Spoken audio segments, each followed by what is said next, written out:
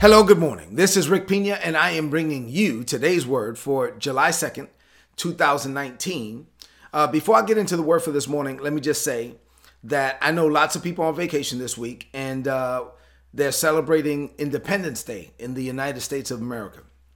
So and this is my last message for the week because my family, we're about to do the same thing. So if you celebrate the 4th of July, I pray that you have an amazing celebration. If you do not, if you're outside of the United States, then I pray that you celebrate as we celebrate the freedoms provided by the United States of America. I pray that you celebrate the freedom provided to you in Christ Jesus. The freedom that we have in Christ is way greater than the freedom that any nation can provide. So I'm teaching a series entitled The Power Fellowship. This is part 44 of the series. I'm calling this Don't Fight the Urge to Love. As a believer, please, I'm going to teach you this morning from the word that the Holy Spirit gives us impulses to love the way that he loves. And as believers, we got to stop fighting those urges. Please don't fight the urge or the impulse that you get from God to love the way that he loves. So yesterday I introduced you to two passages in St. John, and I want to go back to those two passages again this morning. I was talking about the love of God, and we're going to continue to flow in that same vein. You ready? Here we go. Two passages. John chapter 15, verses 9 through 12 from the New Living Translation. Jesus said, I have loved you even as the Father has loved me. So now remain in my love. When you obey my commandments, you will remain in my love, just as I obey my Father's commandments and I remain in his love. I told you these things so that you will be filled with my joy. Yes, my joy in your heart will overflow. This is my commandment. Love each other the same way I have loved you. That's a commandment from God. In John chapter 1, verses 14 and then verse 16 reads, New King James Version, and the word became flesh and dwelt among us, and we beheld his glory. The glory as of the only begotten of the Father, full of grace and truth. Verse 16, and of his fullness we have all received, and grace for grace. Yesterday I talked about grace for grace. I'll get to that again today. So what does this mean to you today about not resisting the urges that we get from the Holy Spirit to love? So I want us to open up our hearts to God's love so we can love the way that he loves, right? So I have 4 things to share with you this morning. As I share these, please, this is not the type of message that you could be watching this or listening to this and be distracted. Please, rid yourself of all distractions. Listen. It's not about me. This is God's word. So listen to the word behind the word. Listen to the voice behind the voice. Open up your heart to what God is saying. 4 things. Here we go. Number 1. Jesus commanded us as his followers to love others the same way he loves us, the same way. Now, humanly speaking, this is an impossible task. I do not believe that us as mere humans, that we are capable of loving people the way that God loves us. But God has empowered us to do it. So if God doesn't give us the power to do it, then we can't do it. But God has given us the power to do it. So without God's power, we can't, because we as mere humans are flawed. But filled with the Holy Spirit, though, and enabled by God's grace, we can do all things. Say, I can do all things. Yes, you can do all things. And this includes the love of God. God gave you his Spirit and he gave you his grace so you can love others the same way he loves you. Number 2, the day you are born again and filled with the Holy Spirit, at that moment, that day, you are a new man. Your spirit is made new instantly. However, this new man is still living in an old body and he needs a new mind. So your spirit may have been made new instantaneously, but your soul, which is your mind, your emotions, your will, your thinker, your feeler, your chooser, your soul is being made new progressively.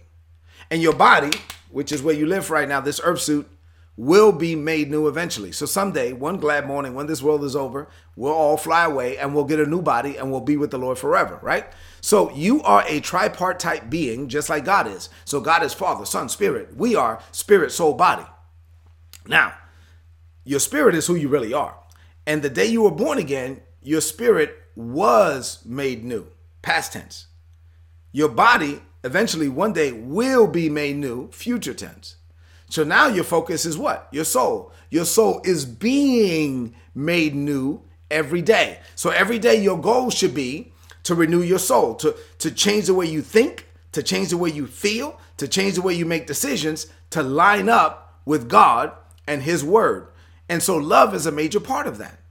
To become more and more like God each day, you must learn to love the way that he loves, because God is love. Remember, love is not something God has. Love is not something God does. Love is who God is. And since God is love and we're called to be like God in this world, we're called to be like Christ. We're called Christians, because we're supposed to be like him.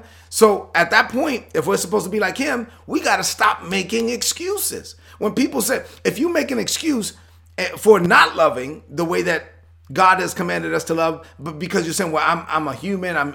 I'm just human. I'm not Jesus. I'm not this. I'm not that. It's okay. That was Jesus. That's not me. I'm not Jesus. I can do this. No, stop. You're making excuses to live beneath God's best. And if you keep making excuses, you are giving yourself a license to live outside of the will of God. Basically, you're giving yourself a license to sin, and you got to stop doing that. As a believer, stop giving yourself the right to live beneath what God has called you to live. Stop fighting the impulses to be who it is that God has called you to be.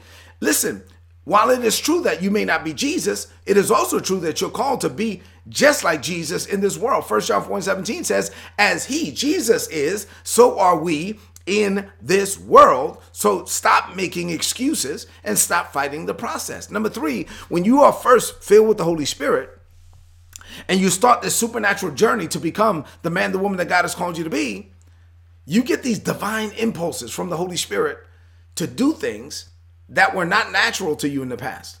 So before you were born again, remember, you were natural to this world.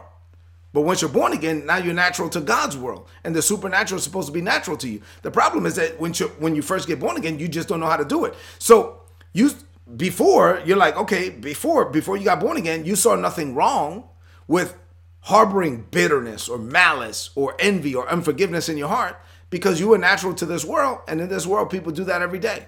And you was like, okay, you didn't really see anything wrong with it.